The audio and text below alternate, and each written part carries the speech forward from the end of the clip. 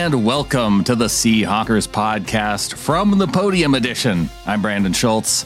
On today's show, we're going to hear from Pete Carroll following the loss to the Chicago Bears at home. We'll also hear from cornerback Coby Bryant, quarterback Geno Smith, and the man who played the second half, quarterback Jacob Eason.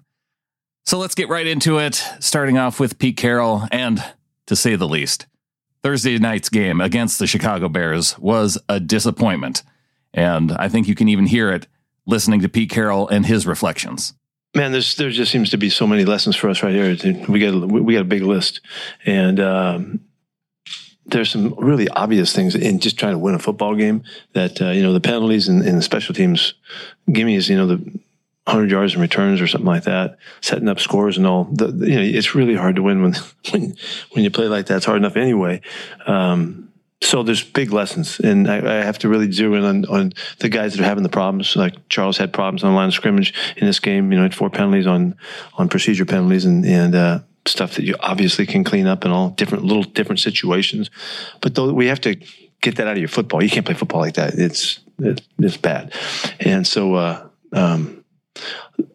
we'll learn a lot here. I'm not going to make any belly aching about turning it around for the Thursday night. We have to do that during the season. This is just what you have to do, and we have to do it better than we did, regardless of what the travel was or whatever. That's no excuse. You have to get it done and come around. Both teams have to play fast. So we'll learn from this.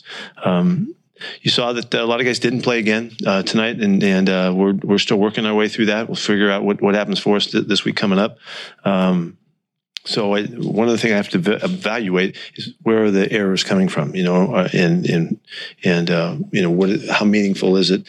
Our leverage on a return game is really bad in the special teams for 2 weeks in a row. And I don't remember us ever looking like that. So there's some things some things in some people there'll be some changes, and we'll make those decisions as we go. We finally have a really cool week. This is a full week for us. We can get prepared and have the good practices and get our work done and really take our time getting through the week and the installation of the game plans and all that.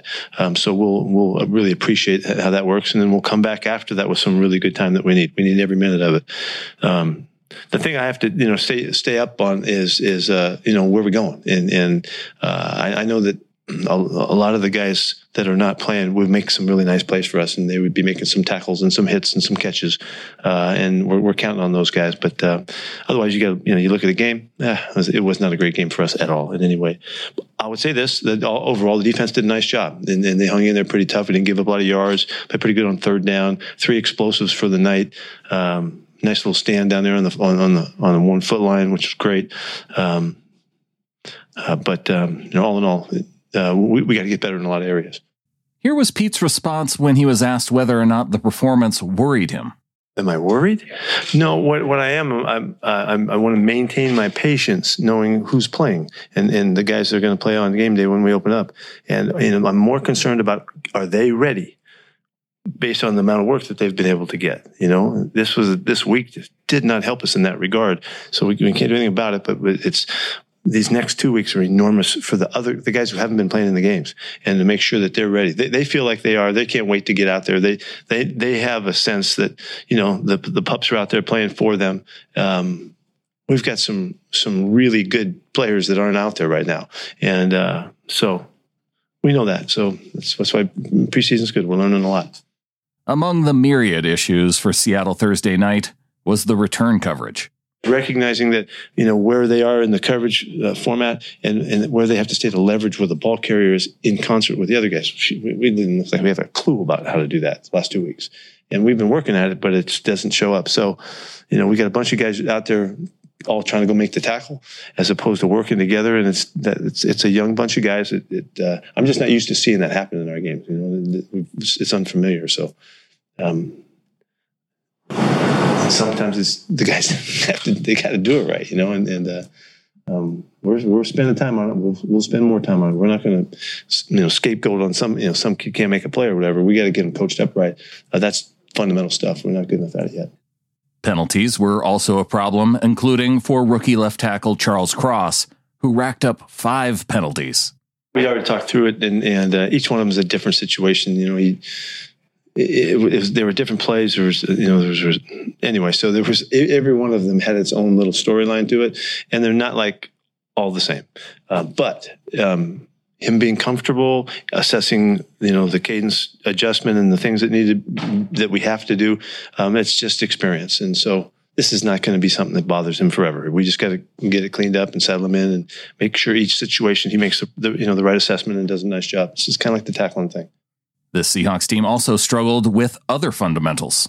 I'm going to check on the tacklers, the guys that are missing them. I think that's the most important thing to me right now. I want to see who's missing tackles and fix that problem.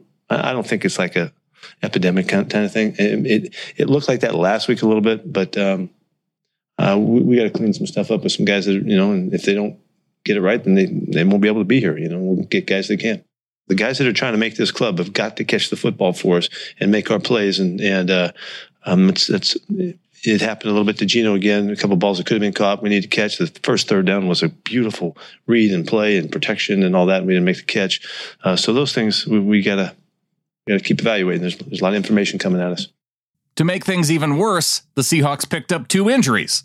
Yeah, D-Luke, we were very, very fortunate. He got a lateral ankle sprain out of the deal. And, he got rolled up on and all of that, but all of the x-rays and stuff were negative. We were very, very fortunate there. He was upbeat about that a little bit, maybe surprised by, the results, but we're thrilled by it as well. Did you ask about Geno? Yeah, Geno banged his knee on the ground, and it's got a little, like a bursa thing. It's just like a bruised knee. I just Penny Hart was going to go in the game if we needed somebody after in the second half. Geno still could have gone back in, but we're thinking about him coming back and playing in the third quarter just to get some more plays. It just wasn't the right thing to do. There were a few bright spots though, including cornerback Coby Bryant. Really aggressive. You can see a difference. He played at a little bit of a different level than some of the other guys, running and hitting. He makes tackles. He's a football player. I think that's we're getting that information on this guy. He's a ball player. Bryant says he is happy to be playing nickel corner.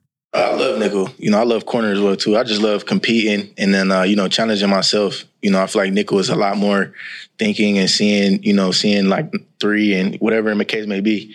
And then you get a chance to make a lot of tackles as well too and blitz. So I love nickel. And maybe this new role will help earn Bryant a starting job. I'm not. That's not my decision. I can just go out and perform and practice and in preseason games as well, and take it day by day and learn as much as I can, whether if it's at nickel, corner, special teams, whatever the case may be. Just like the young rookie Bryant is looking for a starting job, we all know veteran quarterback Geno Smith is also looking to start. He did okay.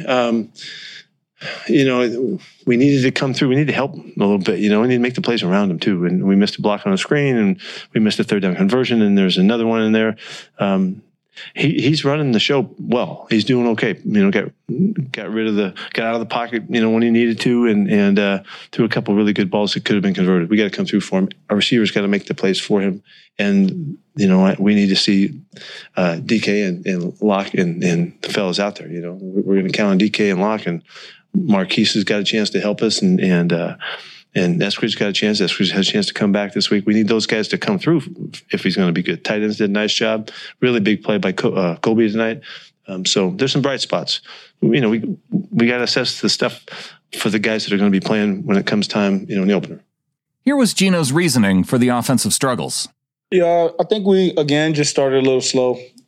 Had some self-inflicted wounds, some things that we can control that really set us back. And that's the, reason for the preseason, for us to get those things out. And so obviously there's a ton of room for improvement and a lot of things that we have to improve on very fast. And so, when I watch the film, I'll be able to give you a better answer.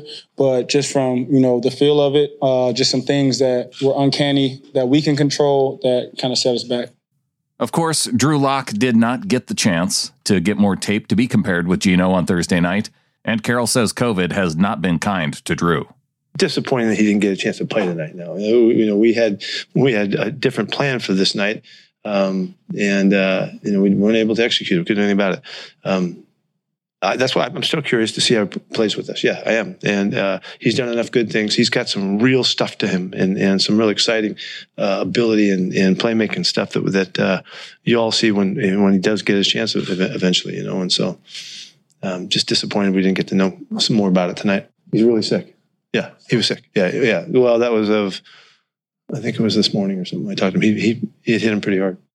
With Drew out, it was nice to see Jacob Eason get a chance to put some positive things on tape. Jacob battled out there. He did a nice job and fired up that he got a chance to get a lot of airtime and a lot of situations. And we talked through a lot of stuff as the game was going. It was a really good learning experience for Eason. And so that's really good for him. It was good to see. Let's wrap up this episode with some comments from the Seattle area native, including hearing what it was like to play for his childhood team. It was exciting. Every opportunity for me is huge, and this was a great opportunity, regardless of what the score was, to get in and, play some football again. A lot of situational stuff, a lot of things to clean up, but overall, it was good to get back out there. I mean, it's preseason, but again, it's just, this is where I grew up. This is, my home city, and it's super, unbelievable to step out on the field and but I hear your name being called and playing, in front of the 12s. It's pretty spectacular. So, that's something I'll never forget. It's something I'm going to keep pushing to become a reality, whenever my time does come. So, I never forget about that, never forget where I came from, and, being able to play at a professional level in front of that home crowd is pretty special. Eason was thrust into the position to play more Thursday because of Locke's positive COVID test. Yeah, it was a whirlwind, a bit of a whirlwind. They do a great job in our facility of preparing for a short week. And, over the last 2 years, you never freaking know with COVID. We had a few scares in other places too. So, it was exciting, obviously not for Drew. We love Drew, and, we knew it was his shot to go out there and start today. But, in this situation, it was an opportunity for me to go out there and get some playing time. So, wishing Drew nothing but the best in recovery and good health and all that. But it was a little bit of a whirlwind. I would have liked to have some reps in Tuesday's practice, but that's just how it goes with this bug that's going on. And finally, here is Eason's view of the quarterback competition.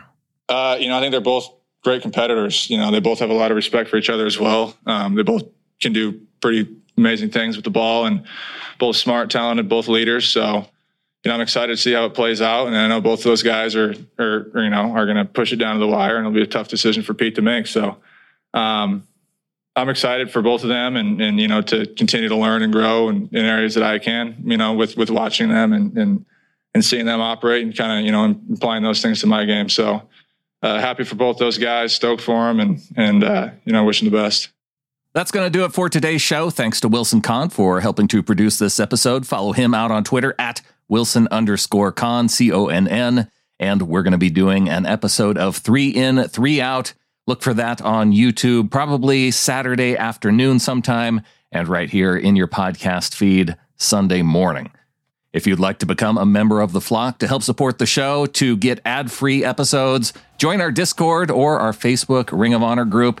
You can go to getintheflock.com. $3 or more gets you into the Discord group. We're also going to be doing a podcast Pick'em League. And if you want to join that, you can go to seahawkerspodcast.com and click on the Pick'em League button, and you can sign up right there through the CBS Sports website.